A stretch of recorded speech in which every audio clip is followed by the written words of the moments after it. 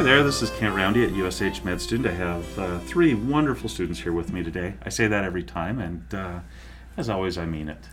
Good to have the three of you here today. Let's do some introductions. Let's do the co-hosts of the show today. Andrew, start with you.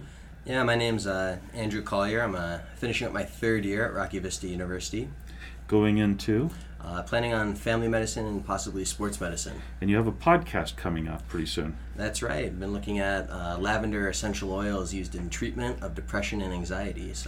And initially this gave me a Charlie horse right here, right? That's right, in the forehead. And if you're a medical student that's been with me before, you know exactly where I pointed. Yeah. And Ryan? Yep, I am Ryan Peters, also a third-year med student at Rocky Vista in Ivins, Utah. Last rotation of third year. Not that you're looking forward to finishing your third year. No, but I am looking forward to finishing step 2. When does that happen? Middle of July. We probably should do a strategies for passing step 2 at some point. We've done some podcasts on how to match, how that might work for people, and I think those actually turned out pretty well. I think they were pretty useful. Might be something we look at in the future. What are you going into, Ryan? Internal medicine. Infernal medicine, did you say? No, internal. Internal medicine. Yeah, internal. I'm completely jealous. I wanted to be smart enough to go into internal medicine. Apparently that's where the really smart people go, and at one point even thought about rheumatology, which I think is absolutely fascinating. Yeah. So I think you've got a great career choice. Tell me you also have a podcast with... I do. So Katie Clark and I will be doing a podcast here soon talking about ADHD. ADHD. Yeah. I look forward to it. I don't know that we've done a podcast on ADHD, have we? No, we haven't. It's amazing. It seems like maybe we should have hit a major topic like that before this, although we should probably have Dr. Thomas be the interviewer for that topic. She'd be amazing at it. Thomas. Yes. A deeper introduction. I'm Thomas Chandy. I am a third-year medical student. I'll be finishing my third year next week after this rotation. This is my elective rotation in psychiatry. I'm planning to go into psychiatry as my choice for my residency. I'm very excited about psychiatry. And this is your second third-year psychiatry rotation, so really this is like 3.5, and I think we mentioned that in the last podcast. Yeah. Tell me how you decided to go into psychiatry. Okay. So prior to joining medical school, I was involved in tech startups. Particularly, I helped develop online medical education. I developed a company called VioMed, which developed online medical education, continuing medical education for physicians. And we provided education to about 100,000 physicians and partnered with 80 academic centers to deliver their education online. And one of our main partners was Harvard Medical School, and another partner was Columbia Medical School. And I got to work closely with Columbia's psychiatry department to develop their continuing education and their grand rounds online and share it with people around the country. In addition, develop something called the Columbia University Psychopharmacology Forum, which is a private HIPAA-compliant portal for discussions about psychiatry and psychopharmacology. And I think that experience really helped me get excited about psychiatry. I grew up with a mother who's a psychiatrist. Hi, Mom, if you're listening. Love cool. Love you. Oh, that is awesome. I like that. Yeah. We should get your mom on. We've had mothers who have come on. Oh, really? Yeah, we've had mothers who have come on the podcast in the past. We had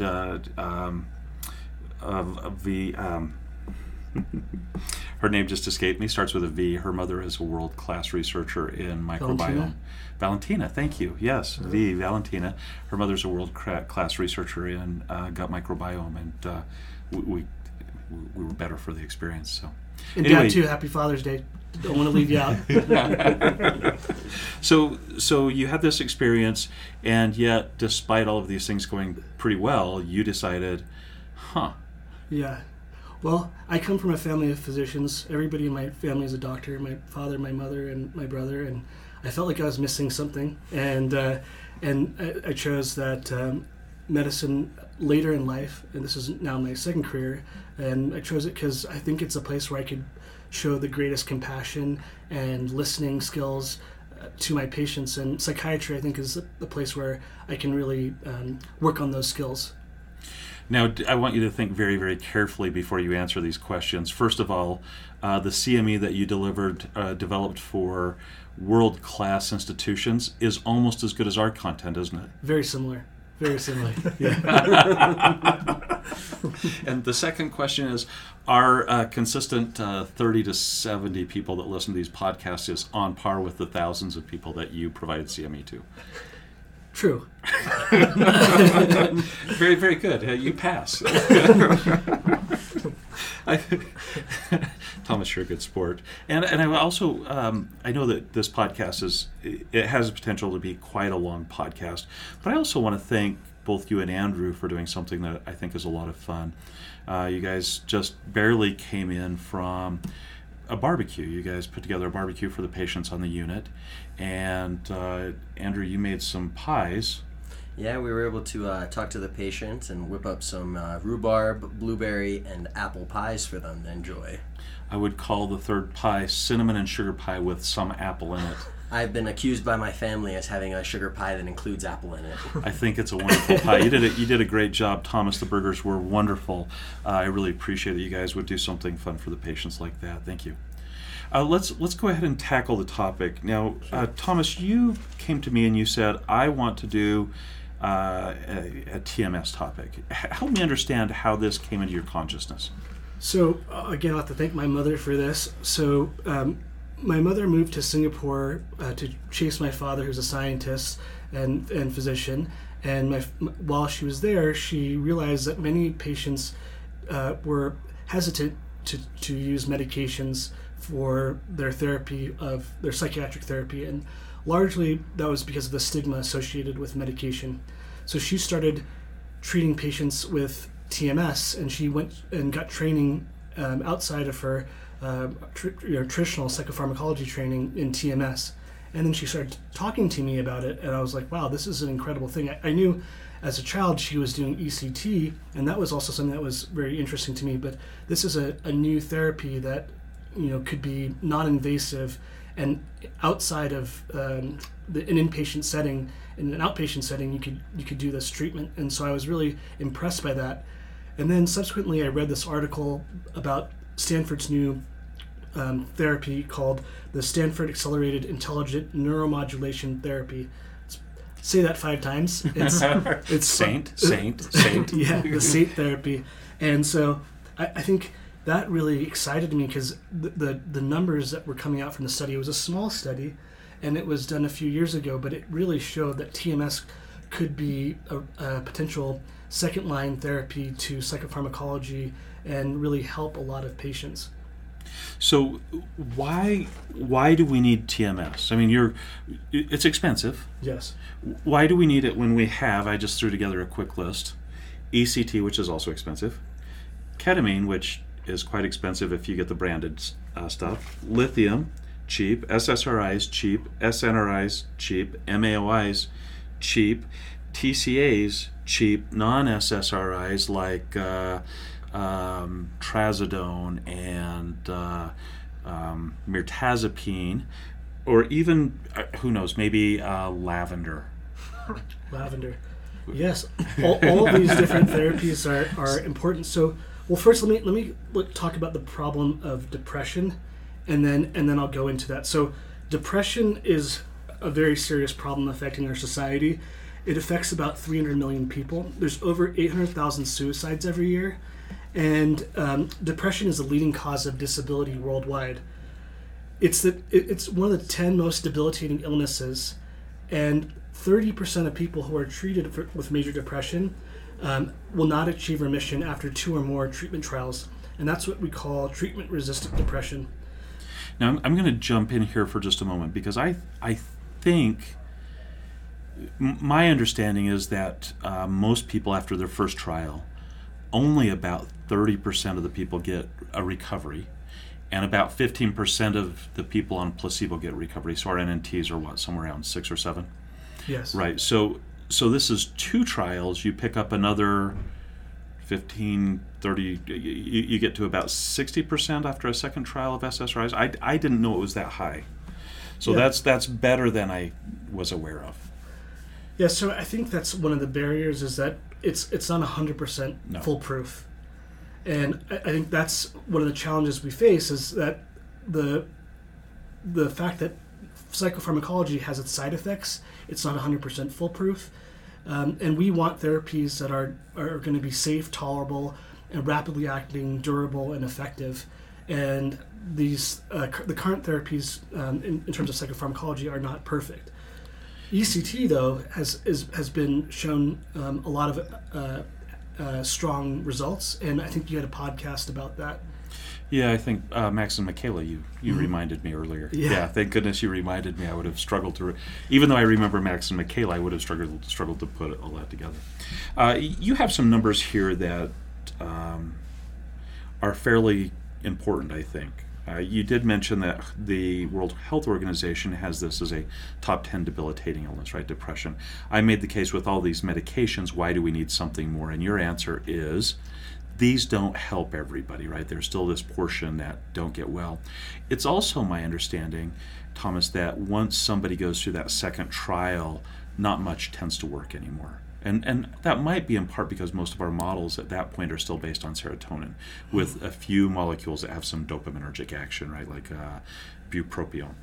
Yeah, our first-line therapy are really selective serotonin reuptake inhibitors, as well as cognitive behavioral therapy. And we've been learning a lot about cognitive behavioral therapy here on the unit.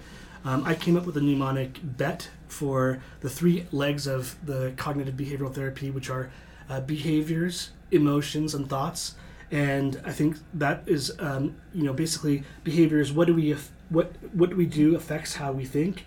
Emotions, what we feel affects how we think and act. And our thoughts, what we think affects how we feel and act. And these 3 are part of the cognitive behavioral therapy, which is the first line, along with selective serotonin reuptake inhibitors, SSRIs. One of the things I like about cognitive behavioral therapy is that it gives a patient the ability to look at the way they think about things, right? They don't let their emotions decide how they think about things. They don't let behaviors decide how they think about things. They're able to choose their actual thoughts and live with more accurate thoughts. I don't know if any of you do this. At times I catastrophize. Mm-hmm. Now I know that you don't at all. I definitely do.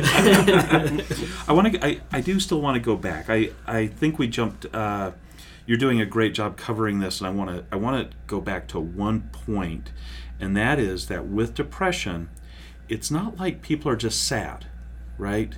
Mm-hmm. This is a debilitating condition, and this is very interesting to me. You have some numbers listed here that I want to go back to. 56% of the national annual healthcare burden is associated with the cost of depression, yes. Treatment of the cost of depression, 47.7% of the unemployment burden, and 32.2% of the productivity burden. So if we could address depression, we would have a much more functional society, which I think is remarkable. Now, the other part of this, I remember reading one time, and I haven't seen follow-up data on this, I remember reading at one point that people who lost their job during the Great Recession, so back in 2008, those people that lost their job, these are non-depressed patients, it wasn't that they were set back a year till they could get their same type of job back. They often lost 6 or 7 years in their career progression. I've often thought that our patients with depression who lose their jobs because of depression can't quite make it work, right? They're not jumping in and out of the workforce once they get well. They're losing a huge chunk of their life and the things they've worked for. And I think to me that's one of the untold stories of depression, is this significant effect on your life trajectory. In any case, I wanted to go back to that. Now, we also, I think we wanted to do just a very quick high yield portion about right here. Does that sound right? Yeah, sounds right. And it's not SIG caps. That's right. I was told by Dr. Roundy that SIG caps that I had in my head was actually SIG E caps, which dates back to the prescription of energy capsules for people with depression. SIG, or prescription, energy capsules, and SIG E caps, sleep, interest, concentration, SIG, guilt, energy, concentration, appetite, psychomotor slowing, suicidality, and the one that's not captured in this. think the depressed mood is the one that's kind of outside of the SIG caps mnemonic. SIG-E-CAPS Yeah. mnemonic. Did you have another mnemonic you liked a lot, Andrew? I don't think I did. I know we've had other mnemonics that we've had mentioned before, and I just want to make sure if anybody wanted to bring that up. I think it's important to mention that we need 5 of those criteria to meet depression over and lasting at least 2 weeks. Very important. And also probably worth remembering that appetite can be increased or decreased, and sleep can be increased or decreased, but the others all go one way, right? Sure. It's always generally worse. So if somebody doesn't get well, so we have SSRIs, they're cheap, that's the first thing we throw at somebody, and then after that it gets pretty complicated, right? And I think one of the treatments we even didn't mention was VNS, right? Mm-hmm. It gets more complicated. Can you tell me a little bit more about the definition of treatment-resistant depression? Sure. So treatment-resistant depression, it basically, according to what I've read, is likely to be 2 or more. You try 2 or more trials with medication, and when you fail those, then you're considered you're considered vulnerable for treatment-resistant depression. And the current first lines are, as I mentioned, the selective serotonin receptor uptake and cognitive behavioral therapy. Mm-hmm. And I think roughly about 30% of the population who are taking medications for major depressive disorder have treatment-resistant depression. Yeah. And patients with treatment-resistant depression are 2 times more likely to be hospitalized with major depressive disorder, and the healthcare costs for treatment-resistant depression are 6 times greater than persons with non-treatment-resistant depression, major depressive disorder. And some of the characteristics that I think are important is that there's an increased symptoms of severity, increased suicidality, increased higher number of lifetime depressive episodes, and then comorbid anxiety and anhedonia, which is the loss of interest. And there's more likely to have physical illnesses, including autoimmune conditions, thyroid gland disease, cardiac disease, and cerebrovascular disease. And one article I read about, considered the potential mechanism to be about social environmental stress that can change the hypothalamic pituitary adrenal axis and function and responsiveness, resulting in oxidative stress and inflammation that attacks molecular structures, including mitochondria that produce the biochemical energy required for cell functioning. So this treatment-resistant depression can really have a biological effect on the body. Yeah.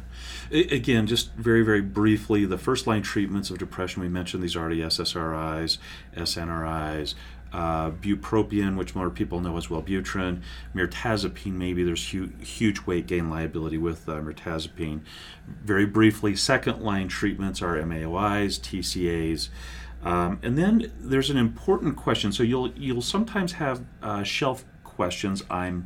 Rumor has it, right? I don't really talk to very many students after their shelf exam, but the prep work seems to suggest that you need to be able to recognize in those shelf exam questions where you might be on that treatment algorithm, right? So if somebody has been unsuccessful with a first-line treatment, you might try a second-line treatment.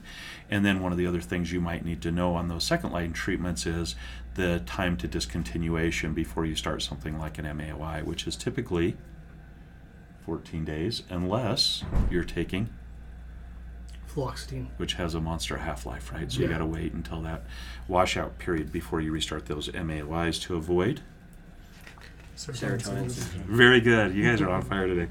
Now, there's another high-yield question that quite often shows up on the shelf exam in terms of this typical treatment algorithm, and that is if you have somebody with severe depression and safety concerns, you would hospitalize those people and tend to give them ECT, right? That's the one answer that's pretty locked in. If somebody is suicidal and severely depressed, ECT is quite often the answer on those prep exams.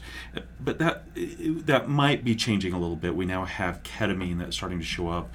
I think the data on the infusions is probably something that I'd like to delve into in another podcast. We didn't find the same kind of evidence that ketamine treats that acute suicidality when we looked at the S-ketamine treatment, but that might be something that pops up a little bit later. We'll maybe see how that goes. So now back to you. What are the FDA-approved treatments for treatment-resistant depression then? So there are a few major treatments. One is the third-generation antipsychotics, aripiprazole, Abilify, and brexpiprazole, Rexulti. These are D2 receptor partial agonists. And then there's a second-generation antipsychotics, which include quetiapine, which is Seroquel, and olanzapine, Zyprexa. Quetiapine and olanzapine have sedative effects, and olanzapine has a risk of weight gain. I would say they both do, but on your shelf exam, olanzapine's more commonly noted to have that.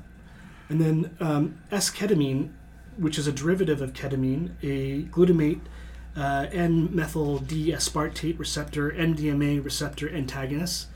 And ketamine is a dissociative drug that is FDA approved for surgical anesthesia. Yeah. I want to just make a couple of comments very quickly. Oh, wait, go ahead and finish up with ketamine. Here you have a couple more notes I think I was saying. So I think some of the things about ketamine is that there's some risks of sedation, dissociation, and potential for abuse. Although there's new studies which are showing that it has a rapid remission in depressive symptoms, and it happens within 2 hours. It requires some very careful administration with people who are very well trained in ketamine. My impression is that those are the infusion studies and not the nasal insufflation. Is that That's what you were reading? Yeah. Yeah. Okay. And I still have to read. I haven't. So we went through the trials that were submitted for the S-ketamine approval. I wasn't as impressed by that as I wanted to be, and I think we're still waiting to see the time when you can buy ketamine for pennies on the gallon, I'm told. I don't know that that's actually the truth, but I was just talking to our pharmacist today trying to figure out how we might get some ketamine, if we can give that as an infusion, that might be a game changer for people with depression, and the cost would be much less. It would be the cost of the infusion rather than the special cost of the S-ketamine, potentially. Another therapy on top of the ketamine, which is another last line, is the neurotherapeutic devices, which TMS is part of, and ECT is also part of. So ECT, which Michaela and Max talked about, induces brief seizures that stimulate neurons and produce neuroplastic changes that improve mood. And now this other new treatment, which we're going to talk about more today, repetitive transcranial magnetic stimulation, which is FDA approved in 2007. I think there's also one other device that has FDA approval, and that is a VNS device. Oh, yeah. And I totally spaced that off when we were getting ready for this. Okay. Dr. Marangel would be very disappointed in me, one of my mentors when I went through my residency program. Again, just going back very, very quickly, I think olanzapine is only approved for treatment-resistant depression when it is coupled with fluoxetine, right? They made a pill that was sometimes referred to as Zip-Zac, Prozac, and Zyprexa, Zip-Zac. And then the quetiapine approval I didn't remember, so that's one that I appreciate you reminding me of. Let's go then to the challenges of treating treatment-resistant depression. So up to this point, I just want to kind of summarize where we've been. Depression is bad. There are a lot of people that don't recover based on the tools we have. When we start looking at that group, so we're carving out the treatment-resistant group to now talk about how we can tackle that so that this unsuccessfully treated portion of the population can be more successfully treated. Does that sound like where we're kind of at the moment? That's exactly where we're at, yeah. All right, tell me about the barriers to treatment of treatment-resistant depression. So there's a few first-line treatments that we discussed. One is psychopharmacology, and as I mentioned before, there's varying reactions and side effects to medication, and sometimes it requires testing of these medications to find medications that work, and there's a lot of failure to respond to these first-line psychopharmacology. So just to reiterate then, treatment-resistant depression, we still try to hit with the same hammer, so to speak. We'll keep trying with combinations of SSRIs and traditional antidepressants like bupropion. We might try combinations of bupropion, citalopram and maybe even mirtazapine, where we have varying mechanisms of action. So we might try these soups of antidepressant to try and get something. And even then, I don't know that we have a lot of data, and we still have people that largely don't have recovery. It's true. Okay, Yes. so then the next treatment is? So the next treatment is ECT, which we mentioned before, where a doctor applies electrical current directly to the regions of the patient's brain. In this process, the specialist will induce a brief therapeutic seizure, and that's what Michaela and Max talked about. And that seizure is about 60 seconds.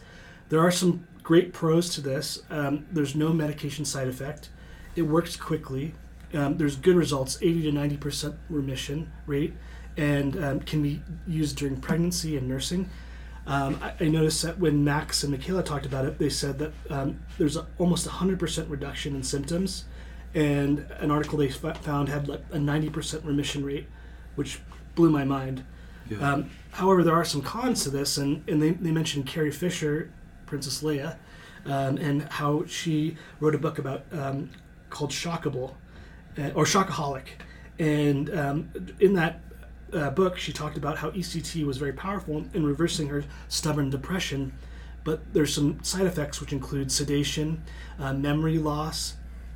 Patients may not be able to return to work, directly for up to 2 weeks. Some confusion, some amnesia, and then there's some physical side effects of tension, nausea, headache, jaw aches, and muscle aches, and it's not well tolerated with people with heart problems. I think it's interesting that the one thing you didn't mention but might mean the most to a lot of people, you can't drive yourself home after the procedure, right? I'm getting to the point now where I have to go in to get like some of those procedures done that nobody wants to talk about. Yes. And I'm like, hey, so can I drive myself home? They're like, you're that dumb. You can drive yourself home after ECT? No. Yeah, no, you can't. So you need someone to drive you home. But you can drive yourself home with from TMS. From TMS, So- which I think is pretty cool. I want to talk about the pros of another one, which is ketamine, which we mentioned earlier. We have rapid remission, a rapid response, and within 2 hours you can get response. But then there's this potential for abuse, the sedation risks, and then requiring this specialist in ketamine administration. So that's the barriers and the pros and cons of ketamine, ECT, and psychopharmacology, which are the current mainstays. You are making the case to me that RTMS should be considered as a viable alternative to ECT and ketamine for treatment-resistant depression. That's correct. Let's hear it. So, transcranial magnetic stimulation is a newer option to treat depression. It employs the principles of electromagnetic induction and activates regions of the brain by magnetizing neural pathways. I'll go further into the mechanism of action shortly. In terms of the pros, it's a non-invasive therapy. It's well tolerated and safe for most people. It does not require sedation. It's free of the pharmaceutical side effects, and it works alongside medication and other therapies. So it's useful along with psychopharmacology, and then it does not cause amnesia or memory loss like ECT. Some of the cons, though, is it works best it needs some supplemental therapy. Perhaps it doesn't with this new Stanford study. It's not always covered by insurance, can be very expensive. It's covered for treatment-resistant depression right now and OCD. There's a longer treatment than ECT, usually 3 to 5 times over the course of 6 weeks, and there's some discomfort on the scalp. Burns, Yes. Is Not that like severe, but is that like touching my head to the stove, or is that? no, I don't think it's that severe, Okay. from what I understand. All right, well that's good. Yeah. Should I discuss the mechanism, the history? Would you like me to do that? Yeah, I'd like it. So Thomas may have put together 268 pages of content in preparation for the podcast, and I honestly, in retrospect, I'm surprised he didn't do a podcast on OCD. I shouldn't say those things in a podcast, should I? So we had this discussion about how we tackle this. I read a couple of the papers that talked about the history of how did we get to this point, right? I think we talked about it a little bit with shocking people with ECT, right? But how in the world do we get to the point where we say, well, I kind of think we can just stick a magnet on somebody's head and make them feel better? I think the history is worth repeating. So tell me the history. Sure. So the history dates back to the Roman Empire. 46 AD, there's a physician who was treating Emperor Tiberius who had gout with aquatic animals capable of electrical discharge. Eels? So yeah, either eels, I'm not sure, but they were having electrical discharge, and he put them in the ocean. He would ask them to go in the ocean with his probably the Tiberian Sea with his gout, and use these eels to treat his gout. So didn't work, by the way. At least that's what I think I read. Didn't work for gout. Not 100% sure, but it was interesting. So then in the 1600s, Queen Elizabeth's doctor William Gilbert published something called De Magnet, in which he described the use of electricity in medicine, and he coined the name electricity from the Greek electron for amber. I didn't know that. Yeah. So a physician did that? Yes. Electricity, okay. And that was a physician to the Queen of England, Queen Elizabeth. And then in the 1700s, a professor in Germany, Krasenstein, described the use of electricity for the treatment of paralysis. And he described the method that consisted of seating the patient on a wooden stool and electrifying him by means of large revolving frictional glass globes, and then drawing sparks from them through their affected body parts. Did that work? I don't really know. It seems like we would see it if it worked, right? Yeah, and then another one that was interesting that I read was Antony Mesmer, a German physician who was an astronomer and a early physicist. He developed the notion of magnetism, and he coined the term animal magnetism, and he described the response of the human body to heavenly bodies and their bodies' reciprocal interactions with the environment as analogs to the properties of the physical magnet. So he was one of the first to talk about magnetism in treatment. And magnet therapy became very popular in the late 1700s, and it wasn't until a famous English scientist named Michael Faraday who developed Faraday's laws, which Michael Faraday was involved in electromagnetism and electrochemistry, and he developed Faraday's laws, which were the principle of induction, which basically he developed a current in a loop of wire by changing the magnetic field around the loop. And Faraday described this effect was mediated through the magnetic flux created by the changing circuit, and that alter its magnetic force. We're going to come back to this particular point. The way that you induce a field matters, right? So, yes. So Faraday might be, even though there's a lot of playing around with electricity, Faraday is the first guy that gets us into magnetism, right? Yes. Although Mesmer is hinting at it. Yes. All right. Now, is Mesmer also the same guy that talked about mesmerizing or hypnotism? Yes. Okay. Yes. Oh, that's pretty cool. He's a father of hypnosis. That was a lucky guess. Another interesting character in history, someone that his name has become very popular today, is Nikola Tesla.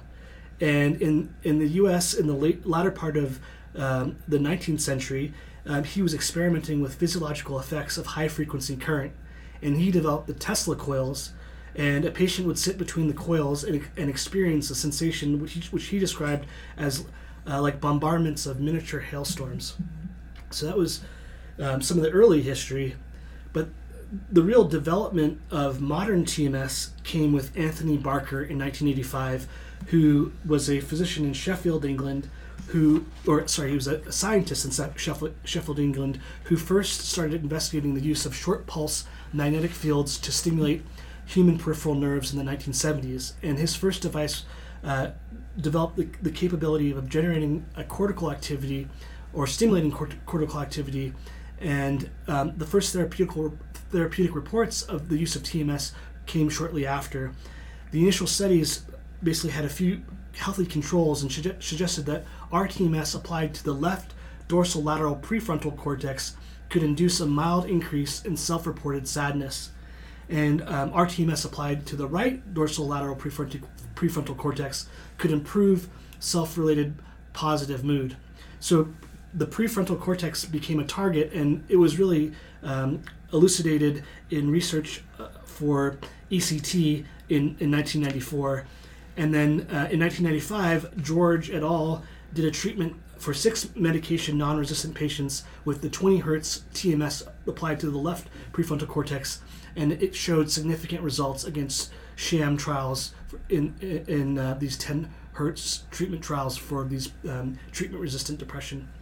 All right, I want to have you help me clarify something that I didn't understand. So I was able to get through the Barker article, I think, and I wasn't under the impression that Barker was actually looking at mood yet, right? This was the interesting thing. He was just proving that you could get a magnetic signal through the cranium to the upper levels of the striatum, and that when you could hit those nerves, they could actually measure a downstream effect in the motor. They could hit the motor cortex, not the striatum. I'm sorry. Yeah. So they'd hit the motor cortex, and then they would be able to show that in the body with.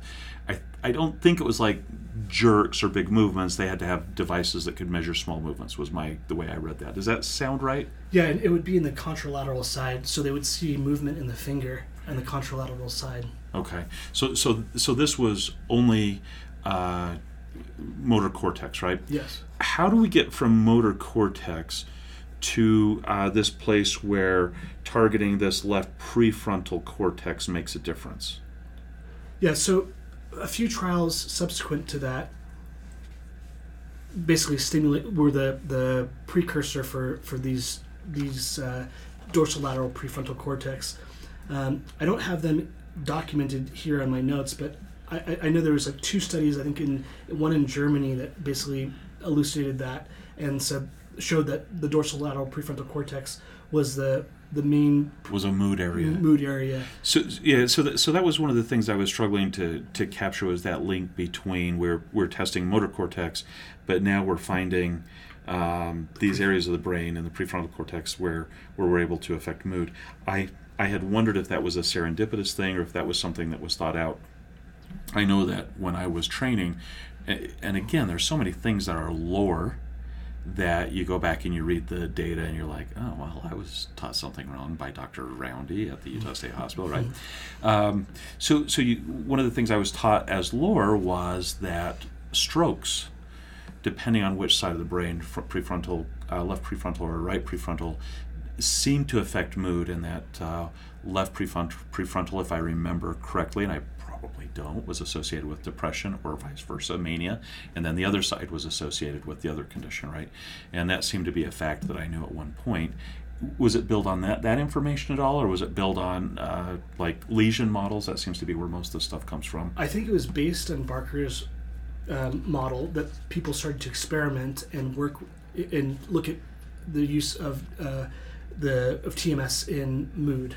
And I think 2 studies after that, I don't have the quote in front of me, but 2 studies after that were the ones that showed that mood was a place that we need to focus on with TMS based on the dorsolateral prefrontal cortex.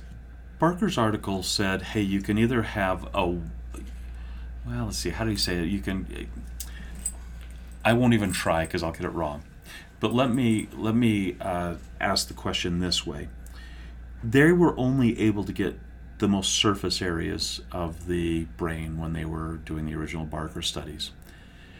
Tell me how TMS works, and I think they had to get deeper in the brain to be affecting the areas of the dorsolateral prefrontal cortex that they needed to affect to get benefit in treatment of depression. So talk me through mechanism of action now, if you would. Sure. So just overall, our brains have pathways that communicate via electrical or chemical signaling, and each thought or feeling coincides with a particular pathway or roads that they signal and travel along.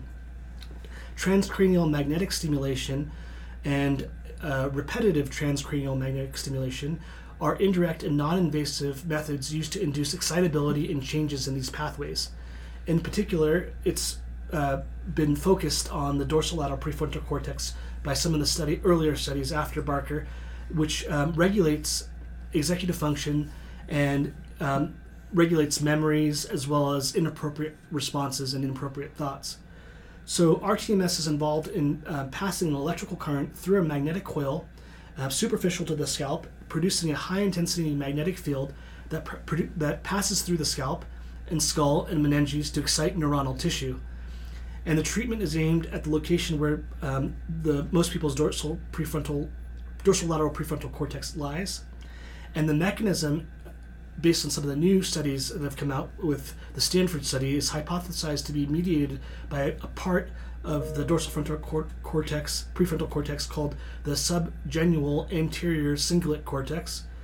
And repeated high-frequency excitation of that same brain region results in strengthening of synapses through a process known as long-term potentiation, causing functional connectivity. And long-term potentiation is a process which involves persistent strengthening of synapses that leads to a long-lasting increase in signal transmission between neurons in neural pathways. You and I were talking about this a little bit, I want to say earlier this week or last week. Let me make sure I understand this. Normally we have happy feelings. Those happy feelings will use that, I'm going to make this really simple for me, that happy feeling pathway that you described that involved the anterior cingulate gyrus, and it will strengthen that pathway. RTMS is doing that hundreds, thousands of times. Yeah. So you're like pounding that neuron pathway so that it becomes stronger. Yes. It reminds me a little bit of Candel, the neurons that fire together, wire together. So you're building this pathway of happiness without having to work for the happy moments, so to speak. Yeah, so this electromagnetic field causes neurons at the surface of the brain, the cortex, to reach an action potential. And those neurons are turned on, which stimulate these pathways. And TMS excite these pathways 3,000 times more than a singular positive thought. So you have one thought, you're exciting the pathway. Now give them TMS, and that's 3,000 times. And then a full treatment of TMS stimulates these pathways between 100,000 to 150,000 times more than a single thought. So like practicing tennis or piano, the brain is stimulating these positive pathways, and the more the brain practices these feelings of happiness and joy, the better the patient better results. it is at having the ability to have happiness. Yes. So you might build a happiness pathway even though your body might not be, say, genetically disposed to that or predisposed to that. Okay. So the next question then is this. I think that there is some importance in where the coil is placed and the shape of the coil. Do you have any comments that you want to add about that? Yeah, so there's really two major modalities right now. One is a newer modality, but the first one is the standard RTMS modality that I've read about. There's a high frequency and a low frequency, and the high frequency is greater than 1 hertz, and that's used to stimulate the effect of the cerebral cortex. And then there's a low frequency, which is used as an inhibitory effect. And then there's this new version called the theta burst stimulation, which was used in the Stanford trial, which is a newer modality of RTMS, but it's significantly shortened the RTMS treatment sessions from 37 minutes to 3 minutes, and produces the equivalent response to an antidepressant. And it's FDA approved for over 600 ITBS, which is intermittent theta burst pulses per second, for 6 weeks. Okay, so hold on. Let me make sure I got this all clear then. So first of all, I think I don't know that you answered the question about the coils. I think they have specific coil shapes, and that creates a very specific magnetic cone or field. Okay. Right? I think. Does that sound right? That sounds right. And then I think I think some of this other stuff, we'll get to it in just a moment. And then the second part of this, and it seemed like one of the things that was important, and I couldn't understand it. I read it a time or two, and I didn't fully understand this. Long-term potentiation is best achieved through either a certain frequency of stimulation or a certain amount of delay of stimulation, and I wasn't sure I tracked that very well. Did you have something you wanted to add about LTP? So I think with the new therapy, they've found that intermittent pulses have shown to increase long-term potentiation. That's what That's what you're reading. Reading from the Stanford studies. All right. So theta burst, is that the Saint study? Yes, that's a Saint. And is that this? So is theta burst stimulation TBS? How does that differ from ITBS? So ITBS is intermittent theta burst stimulation. Theta burst stimulation. Yeah. Okay. And so the Saint study, and we're going to go to this in just a few minutes, is a ITBS study. Exactly. Okay. So we may see in the future RTMS transition to ITBS. Yes. Okay. So Thomas, let's suppose that I have struggled with depression for the last 20 years. I've had maybe 60% or 70% recovery using like the PHQ, and I just feel like life should have a little more color and flavor in it. You and I talk, and you say, "Hey, listen, I have a clinic you could go to." What does that look like when I walk into the TMS clinic? How does that? I mean, how does it work? Is it like a car dealership? Is it more like a Smith supermarket? Tell me what it looks like. It can be like an outpatient medical office where the device sits in a room, and you sit in a special chair. And during the procedure, patients can listen to music, watch TV. I heard some patients like to talk to their therapist or their the person conducting the TMS. So it's like kind of a comfortable environment. Very different than ECT in the sense that ECT, you're required to go into the hospital setting. You're required anesthesia. You're required some succinylcholine. So there's IV, gown. Yes. And everybody knows if you're wearing a gown, your butt's hanging out. Yeah. Yeah. True. So it's a basically outdoor outpatient non-invasive treatment, and then the good thing is that patients can drive themselves home. They can drive themselves home and to work. They can resume their daily activities. There's a few companies that have different modifications of the machine, and I'd like Ryan to talk about some of the FDA trial or the FDA approval process, as well as some of the companies. He did some research on that. Before he does that, let me ask one other question if I can. So Sure. as a kid, I remember watching all of the old 50s and 60s TV shows that were rerun, and they showed women in the hairdresser, and they had this great big thing that went over their head. Is that kind of like what happens with RTMS? Yeah, so it's usually on the left portion of the head. First, you go into the doctor's office, and they kind of draw on your scalp using a kind of like a paper, and that localizes the dorsal lateral prefrontal cortex. Mm-hmm. And then after that first session, if you're stimulating the motor cortex, you can show results in the finger. And then the subsequent sessions over the course of 6 weeks, usually it's 3 to 5 times per week over 6 weeks, are preset with that initial settings. Okay, so it's like dose finding or location finding during that first one. So the first session's longer, and then these subsequent sessions are shorter, and then with ITBS, it's becoming even shorter. All right, so I remember we were talking about this, I think, and I think the whole group was together, right? We had Katie and Ann with us as well, and I think we were doing the psychopathology assignment. And somebody asked the question, is this, maybe I asked if it was FDA approved, right? Mm-hmm. And I knew RTMS was FDA approved, but I think the question came up, how does that work, right? We have some fundamental differences between devices and medications. There's also evolution of software programs that now have approval. There's things like medical foods, which are labeled as it probably can't hurt you, but it doesn't have the same kind of rigorous data behind it that I would say the medication trials have. So Ryan, you were the one that I think went and looked this question up for us and brought it to the podcast. Yeah, I did. So really, to understand how RTMS devices are approved, FDA approved to be used, a couple of things we have to understand. So first of all, they're considered by the FDA to be Class 2 medical devices because of the contact with the scalp. So basically what that means is that they're more likely to come in sustained contact with the body. So Class 1, like invasive, goes inside the body? No, Class 1 is a step, less invasive, so like a tongue depressor would be a Class 1. Okay. Touch the body, doesn't stay in sustained contact. Class 2, other examples just to kind of help understand it, catheters, blood pressure cuffs, things that are in sustained contact. So blood pressure cuff is like RTMS. That might be a stretch, but But they're in the same but they're in the classification. same class as far as their contact with the human body. Okay. For So it's a period of time. contact amount. It's the amount of contact. Yeah. Okay. Yeah. So the FDA So considers duration of it contact. Okay. class 2.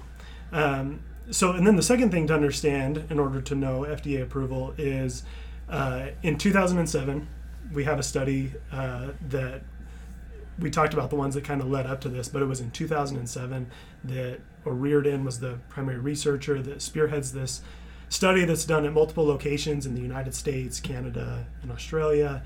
And basically they're able to show that TMS is effective in treating major depression and there's minimal side effects. And it's really this study that is the catalyst to allow the research sponsor, Neuronetics, to get FDA approval for their NeuroStar TMS device.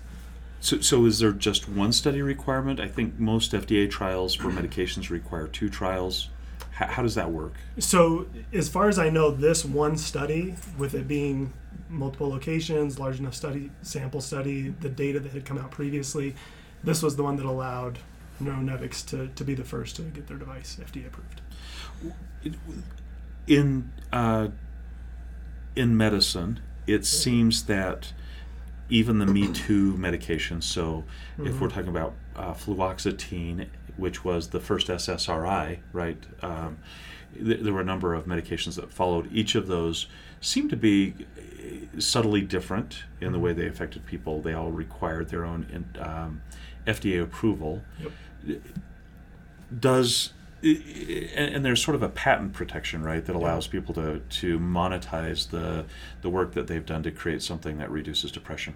Sure. And you said Neuralink, is that Neuronetics? Yeah, Neuronetics was the first. So this NeuroStar device, are the other things like Apollo, Brandsway Deep, Cloud TMS, MagStim, MagVenture, NextStim, are all of these devices essentially doing exactly the same thing? So the process for them to get their device approved is that they have to go through they have to submit what's called a 510K to the FDA, which is basically a summary of all the data on their device. So that includes trials, right? Their own trials that they've conducted, all the details about the machine, which is pretty extensive, but if there's any adverse effects that they find that are not already commonly known to the procedure, if there's a different area of the brain that it can be used on, they've got to show illustrations or photographs that show how it's used, and then all of kind of the physics of it, right? So coil positioning, magnetic field characteristics, output waveform. All of these things have to be included in their report to the FDA. Was there any meaningful differences between the devices that you saw? So that's interesting. So some of them have been compared head to head, but not all of them have been compared. So there is some more research to be done comparing them. But yeah, that's something that's being looked at. Did there seem to be differences, or Not- did it not seem like significant. whoever sponsored the trial had the best data? Yeah, Okay. yeah, that's what it All right, seemed I'm like. not cynical at all. Yeah, Now you know scalp burns. yeah, yeah, I think Thomas said scalp discomfort. yeah. So the two kind of adverse effects that we specifically pay attention to with this are irritation of the scalp, or scalp burns, and this is kind of interesting when you consider ECT, but not inducing a seizure, right? Not induced, and it does induce seizures. I think there are some seizures that have been induced by this. Well, Is that right? and just with ECT specifically doing that, Right. But yes, so It seemed like I think Thomas, you didn't mention the risk of seizures. I think they're very rare. That's what I understand. yeah, very rare, but that's part of the 510K or whatever. The that you surveillance have- data afterwards. Yeah, too. yeah. The studies sure. I read, the patients didn't have seizures. Yeah, and I think a lot of that has to do with duration of the stimulus and the frequency, the hertz. Fascinating stuff. So, is there more money to be made in medical devices than with medications for people? And I'm not talking about as physicians. Sure. Fortunately, I work at the state hospital, and my salary is based on the work that I'm assigned to do. Right? It's not by me choosing a more lucrative pathway. So the question is, do companies have an incentive Right. to go after one versus the other?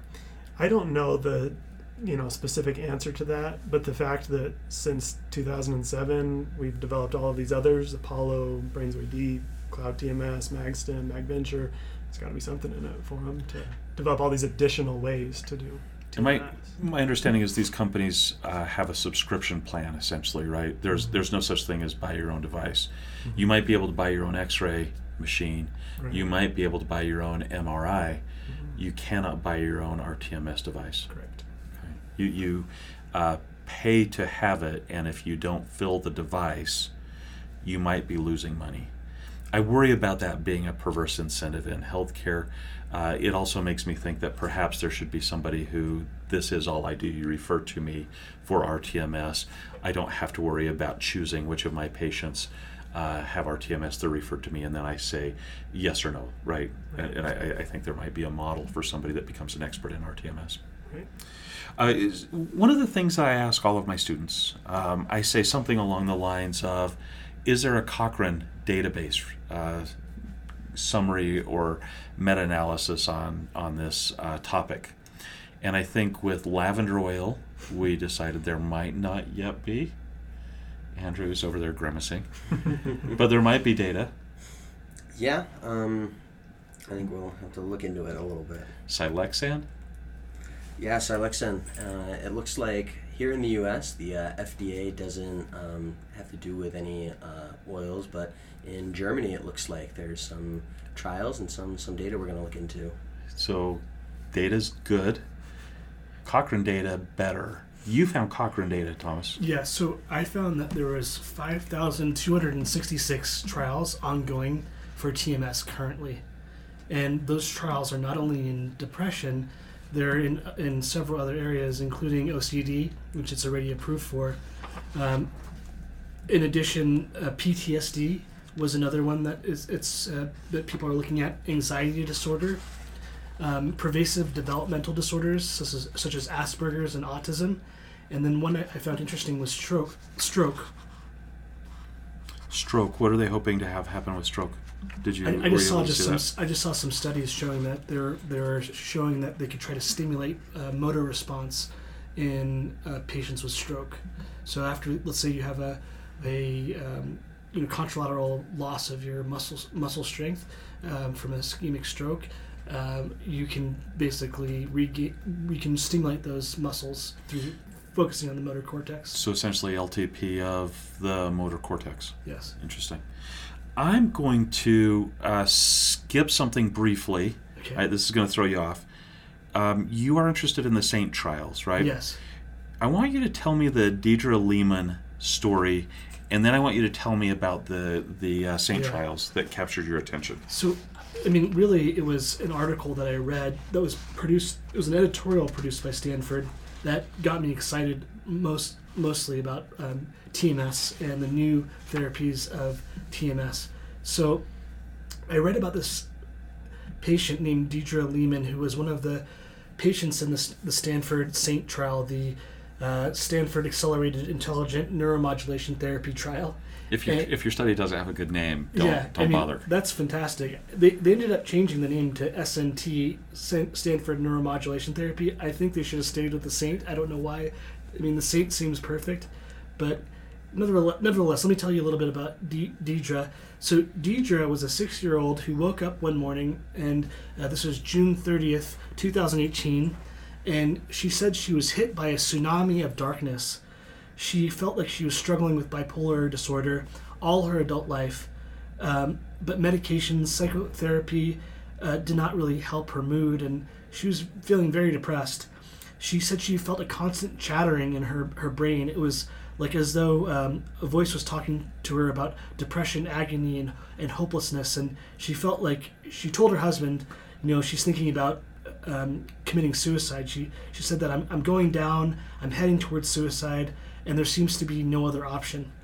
So Lehman's psychiatrist, who was familiar with the Saint study, referred her to Stanford, and afterwards she went and did the trial, and they pinpointed the spot in her brain that would benefit from the stimulation, and then Lehman went through this therapy, and by the third round of the therapy, the chatter started to ease, and by lunch, she said, I could look in my husband's eyes, and with each session, the chatter got less and less until it was completely quiet. And then since undergoing the Saint treatment, she's completely completed her bachelor's degree at the University of California, Santa Barbara. She had previously dropped out as a young woman because of her bipolar symptoms. And she said she used to cry at the slightest little thing, but now things seem happy. The bad thoughts are gone away. She feels resilient and stable, and she says she's in a much more peaceful state of mind and able to enjoy the positive things in life with the energy to get things done. So this study really excited me. Like, this treatment was a short treatment, and now, a few years later, she's saying like it really helped her, and she's not suffering from this bipolar depression, which had really taken over the majority of her adult life. 40 years later, she finished college. Yes. So the Saint trials, the SNT trials, tell me, you have, I don't know, 5 or 6 trials listed here.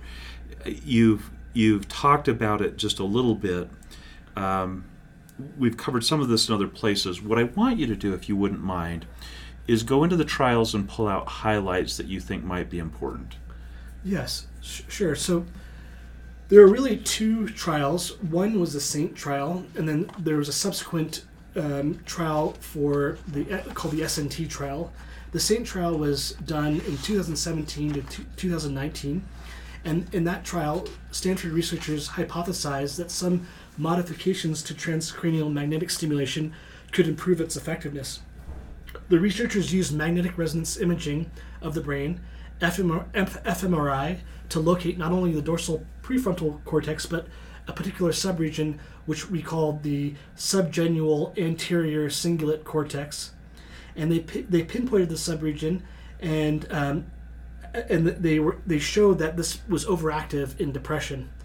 And they used the ITBS protocol, which is the intermittent theta burst stimulation protocol, and I think they used the MAG Venture version of ITBS.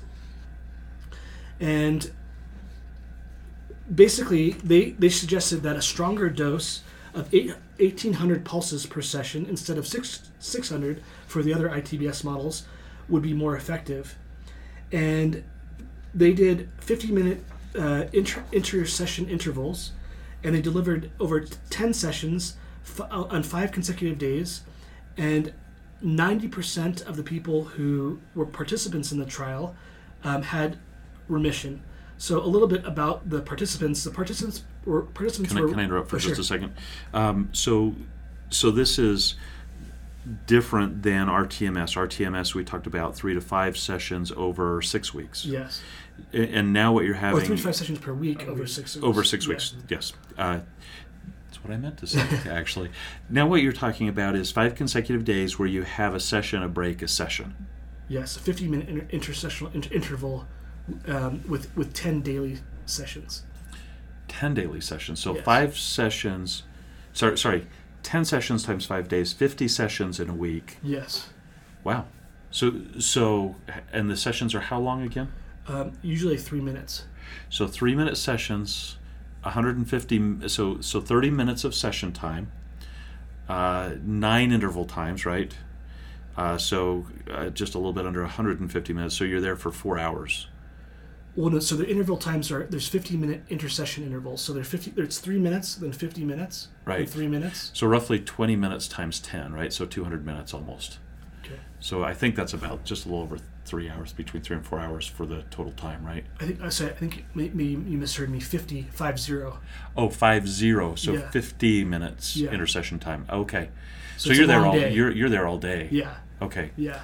50. Yes, I did. And 10 sessions. I did mishear that. So that's 500 minutes. That's almost 10 hours that you're sitting in the doctor's office under one magnet. Yes. And that's a full week. Yes, but the results for the trial have been fantastic.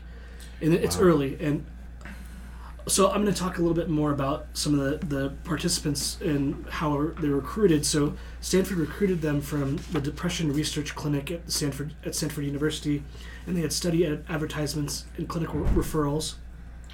There was some diagnostic criteria One is that they had to have non-psychotic major depressive episode as part of either a major depressive disorder or bipolar 2 disorder. They had to have no response to at least one antidepressant. They're required to have a 17-item Hamilton Depression Rating Scale, a HAM-D score of greater than 20, a negative urine drug screen, a negative urine pregnancy test, if female, and excluded if they're excluded if they have contraindications to RTMS, including seizures, metallic implants in the head, cardiac pacemakers, or neurological disorders. The size of the trial was basically a very small trial. So there's 23 participants. One participant was screened out after enrollment for having a very high motor threshold. One participant was screened out because of a history of multiple prior therapeutic intolerances to other previous treatments. I think they had done ketamine, and they didn't have good results of that. So the final sample was only 21 patients. So that's one of the issues with the study. It's a very small study. Can I jump in again? Sure. We talked about metal and magnetism, and I think I asked you if it's because they heat up. Did you ever follow up on that? I didn't. I did not. I think that's what happens with MRIs, right? fMRI and MRI, the metal objects heat up. You can't have those. Andrew's looking it up for us while we talk about it. The second thing I was going to ask about is it is contraindicated in pregnancy, right? Yes. Where ECT is safe to the fetus, TMS does not appear to be, or we just don't know. The studies have not started in pregnancy, so they are not allowing it to go on in pregnancy at this point. So inevitably somebody will be pregnant and we'll get data, surveillance data. Okay. Yeah. Do you see? Yeah, so it looks like here that obviously if they're ferrous-based materials, so nickel alloy, stainless steel, they can be drawn to the magnets actually with a magnetic pull, but other implants can be heated up, cause localized tissue heating and damage. Necrosis, yeah. Mm-hmm. That's what I thought I knew. All right, so we talked just very briefly about pregnancy. We talked about the sample size. I do think it's interesting that they ejected the one person. It sounds like they might have wondered if that one person was like signing up for the trials. I have some skepticism about this trial person. Mm-hmm. Yes. But I don't know. Keep going. Yeah, so some of the methods... So precision targeting of the dorsolateral prefrontal cortex was the way that they did the trial, and then they used MRI and resting state functional MRI to locate the subgenual anterior cingulate cortex, and they used algorithms to really locate that region of the brain, three-dimensional mapping using fMRI. Some of the things that I found interesting were the clinical outcomes were based on some scores which are used in treatment-resistant depression. The Montgomery Asperger's Depression Rating Scale, MADRS, was Madras. And then it's like Sidge caps. and of course, there might be somebody out there that goes Madras, roundy. Yeah. And then also the Hamilton Rating Scale for depression. And then the Beck's Depression Inventory secondary edition.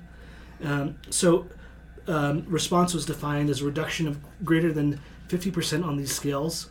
And then remission was defined as a score of less than 11 on the MADRS, score of less than 8 on the 17-item HAM-D scale, score of less than 5 on the 6-item HAM-D scale, and a score of less than 13 on the BDI-2 scale. And the results were there was no serious side effects, no negative cognitive side effects following SAINT, and there was mild side effects of fatigue, some discomfort at the stimulation site, and facial muscle changes during stimulation. Now, we haven't seen that one before, right? Yeah.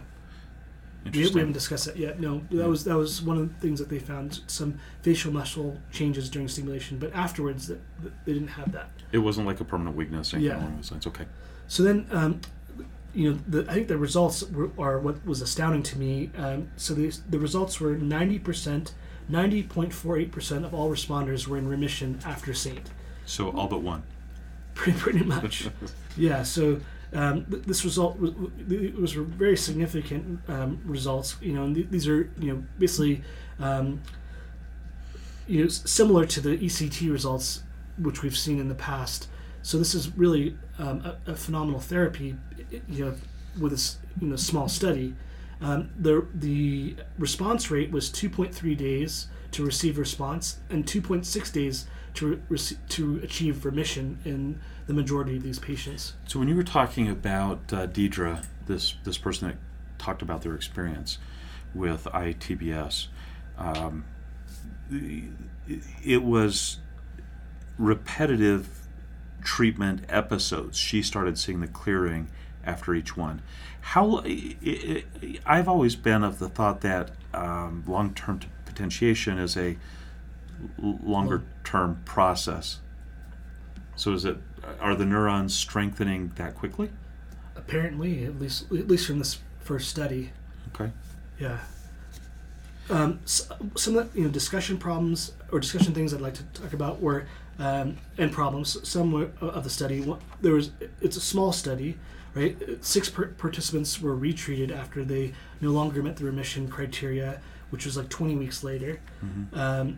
The significantly reduced depressive symptoms and suicidal ideation in patients with treatment-resistant depression within 5 days, as we talked about, and the remission rate we observed is higher than reported open-label remission rates for the standard rTMS protocols, which was 37%, ECT, which is 48%, and ketamine, which is 31%. And then I think some of the limitations of the study was it's a small sample size, had open-label design, and then there was no sham control. In all fairness, this is a proof of concept study. Proof of concept. And they followed it up with a study that addresses some of these concerns, Yes. right? So even though there's not a sham, or not a blinded control arm or whatever however you want to refer to that. So tell me about how they addressed these weaknesses of the study in their follow-up study. So the follow-up study was called the SNT trial. Again, I don't know why they moved from the Saint to SNT, because one name is very strong for I think as a brand, but they moved to SNT, and this was a double-blinded randomized control study. The Stanford Neuromodulation Therapy is the name, and previously referred to as the Stanford Accelerated Intelligent Neuromodulation Therapy. And participants with treatment-resistant depression who are currently experiencing moderate to severe depressive episodes were randomly assigned to receive active or sham SNT. Resting state functional MRI was used like in the Saint trial, and the primary outcome was also using the MADRS 4 weeks. MADRS. Yeah, after 4 weeks of treatment.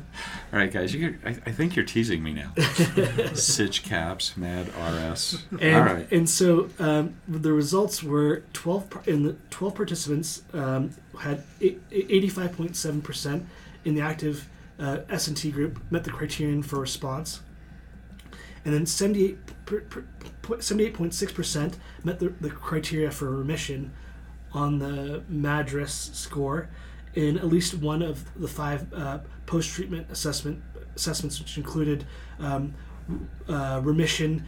In one of the 5 post-treatment criteria, which included this MADRS scale. So I just want to make sure I understand this. Roughly 25 participants in this study, 12 active arm, and I don't see how many were in the inactive arm. Most people are getting a response, and at least some point during that first week of intense treatment, some people are feeling remission. Yes. Okay. 78.6% felt remission, and 85.7% felt a response. So it's a pretty high remission rate, and the effect size was fairly large. I think let's see. It's going to be around somewhere around 0.5, it looks like, or maybe a little higher, 0.6. I think it was higher than that. I'm looking at the remission rate in the sham treatment group, which is 0%, right? And the intention and the response rate, so some improvement, is 13%. So if you subtract 13 from 85, you get 72. Your NNT is 2 for every 2 people you're treating. You're benefiting.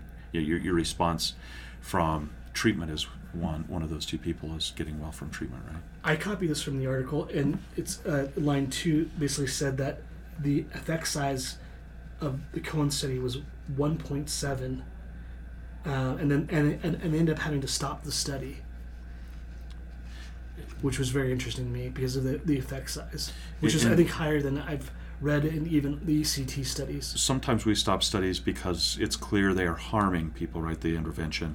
In this case, they stopped the study because it was unethical to continue sham treatment when it was so painfully obvious that the active arm was effective, right? Yeah. Okay. So this study also had limitations. It was a small sample size, and the study relied on clinical assessments to measure improvement. So it's based on the patient's response to these questions, the MADRS questions, and it was a single site. Likely, the people in the study were highly educated sample, and it may not have been a diverse population in the sample. So that's something that we should consider the demographics of the population. More studies to be done before we jump on the bandwagon completely. Before we buy a device. Yes. Before we lease a device or subscribe to a device, I guess I should say. I want to just go through a couple of things fairly quickly. There are some requirements to be able to get RTMS. We're now going to step away from ITBS and go back to RTMS, right?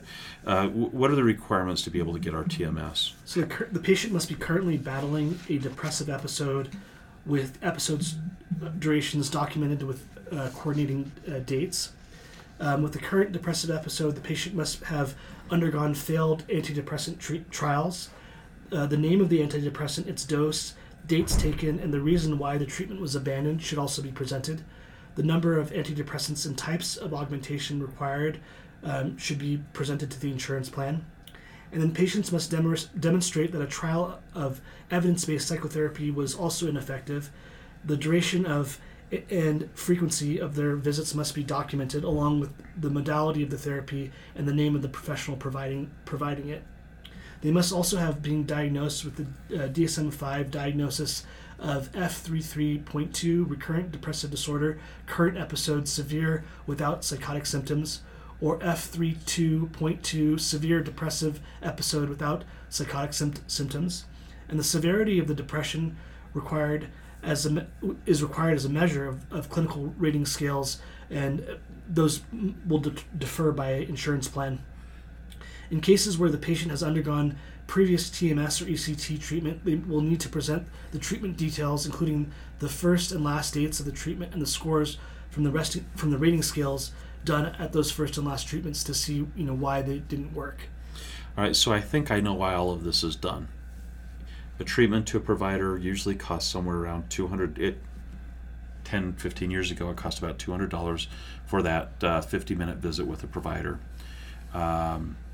The follow-up appointments cost somewhere between, I think, $30 to $70, depending on how you code it, right? And you'd see somebody maybe once a month, maybe. So 12 visits to a psychiatrist at $70 is $480. The initial visit is $200. You're in $600 to $700 for the psychiatrist cost, maybe. And then you're also, if you start with something like fluoxetine, a very reasonable choice, you're in somewhere around $4 a month if you go pick that medication up at Walmart, right? So that's $48 more. We're in $750 for the treatment of depression. Versus, if we go straight to TMS, what does that cost? So from what I read, one course of TMS is pretty expensive. It can be anywhere between $6,000 and $12,000 out of pocket.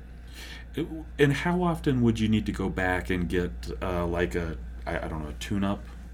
So I think it's usually just a one-time treatment. Is it? Versus like ECT, which is multiple treatments over multiple days, and this is a one-time. The RTMS is usually 6 weeks, and then this ITBS is a week. Or over a week, yeah. And the goal is with these treatments is a once-in-a-lifetime treatment.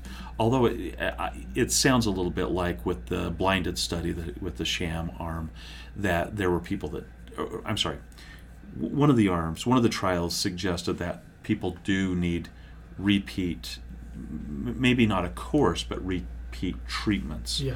And I think it sounds like we don't have the data, at least amongst us right now, what that might look like.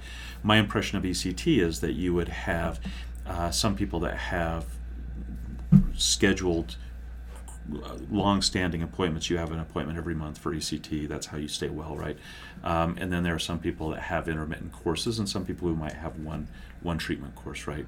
Yeah. So I'm guessing that this will be something like that when it's all the way done, when we have more data. So I think what I read or what I heard from Max and Michaela's podcast was that it was $54,000 for a life year, and that really extended people's life. I think it was like 16 to 20 years. Yeah. And so in this case, right now it's between $6,000 and $12,000 towards remission. Uh-huh. And so it's significantly cheaper, but it's still expensive. It's still expensive. It seems like a reasonable alternative to ECT, and clearly, when people haven't had remission with other treatments, this seems like a very viable alternative. I think, other than I think we've mentioned the side effects and contraindications a couple of times. We have mentioned it has an FDA approval for OCD, which I'm guessing would have the same kind of criteria that you listed for depression. You've got some other potential applications for TMS. You've even mentioned those, I think, in other contexts before. I'm going to ask you one question that you're completely unscripted for. Okay.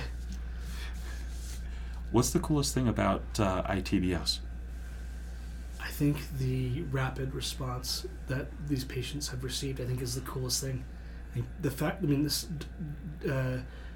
Deborah Lehman's response was phenomenal. She did this over the course of 1 week, and now 2 years later, she's a lot better. And she was done with college. And done with college, yeah. And she couldn't really function in society, and now this has really changed her life. That to me is fundamental. Like this is blows my mind at how the possibilities of this treatment in really helping people with depression, which is a major problem in our society, as we talked about in the beginning of this episode. You took a slightly different approach to the podcast. You scared me a little bit. Not by the number of pages. I think we're all intimidated by that. I've had a few other students that have done similar kinds of things. You listened to me early in the rotation. I said something I don't think I've ever said before to students, right? That a lot of papers that we read have this very classic persuasion model. What's the problem? What are the barriers to solving the problem? What's my solution? How would my solution work? Right, this 3 or 4 step model, depending on who you're talking to. And you made the case, I think the persuasive case for RTMS, and maybe even ITBS more than RTMS. Give that case to me in a nutshell. This is your chance to wrap that. Why should I start doing RTMS and then potentially ITBS eventually? Yeah, as I mentioned in the beginning, the depression is a very severe problem affecting many people around the United States. It really affects our productivity. It affects how we live. It affects our society as a whole. It's nothing we can just push under the rug. There's a lot of treatments out there, and they've been developing over the course of the last 100 years, including psychopharmacology, ECT, ketamine. But these treatments... CBT, yes, CBT is beautiful. These treatments have a lot of benefit to the patients, but there are drawbacks and side effects. Not so much from the CBT, but from the psychopharmacology, the ECT, the ketamine, and the application, their invasiveness. There are some challenges with these therapies. TMS is new. It's coming out. There's a possibility to basically address the psychopharmacology, the challenges that we find in psychopharmacology, ECT, and with ketamine treatments in a non-invasive way that has had very high efficacy in terms of remission and response. And so for me, that's very exciting, and I think it could really help in our society where depression is a significant challenge, and treatment-resistant depression is even another bigger challenge that we're facing. I asked you a question, or I made a comment in our discussions leading up to this as well. I think I asked the question or made the statement something along the lines of, I'm under the impression that our RTMS tool is more effective now than it was initially. I think when I was initially looking at articles coming out on this, they seemed, I was very skeptical of the outcomes. That seems to be gone. We're past that stage. By any chance, did you ask your mom if her experience with RTMS has, that her outcomes have improved over time, that we're better at it, that the strategies are better, that our targeting is better, anything along those lines? Is that a conversation you've had with your mom? Yeah, so we did have the conversation. She mentioned to me that it's really better with a concurrent medication and concurrent therapy. However, I think that ITBS or the TBS approach might be better than she has experienced before, because this is a newer approach. Different strategy, maybe a strategy that's more effective. And that's why I'm really excited about the SAINT and the SNT trial, because it's showing that this treatment could be very dynamic and very beneficial in the treatment of depression. Sounds great. I think we've covered everything. We have, I think. Thoroughly. You did a great job, Thomas. Last thoughts, Ryan? Anything you'd like to add or any comments you'd like to make? I think I'm excited about the emerging data. I think that there's some very interesting and promising results. I have to also say that, I studied neuroscience in undergrad, and something that kept coming back to me while we were sitting here is I remember early on in those classes them saying, if a mile represents everything there is to know in neuroscience, how far have we come? And the professor saying, maybe 3 steps. and there is an aspect of this that feels that way to me. You put a magnet over the head, you run a current in a very vague part of the brain, and it quickly fixes depression. If I'm being honest, it feels to me like we've got a ways to go. Just to understand it. Not saying that it can't be therapeutically and clinically relevant and beneficial, but that's exciting to me, that we have a lot to learn, we have a lot to study with it.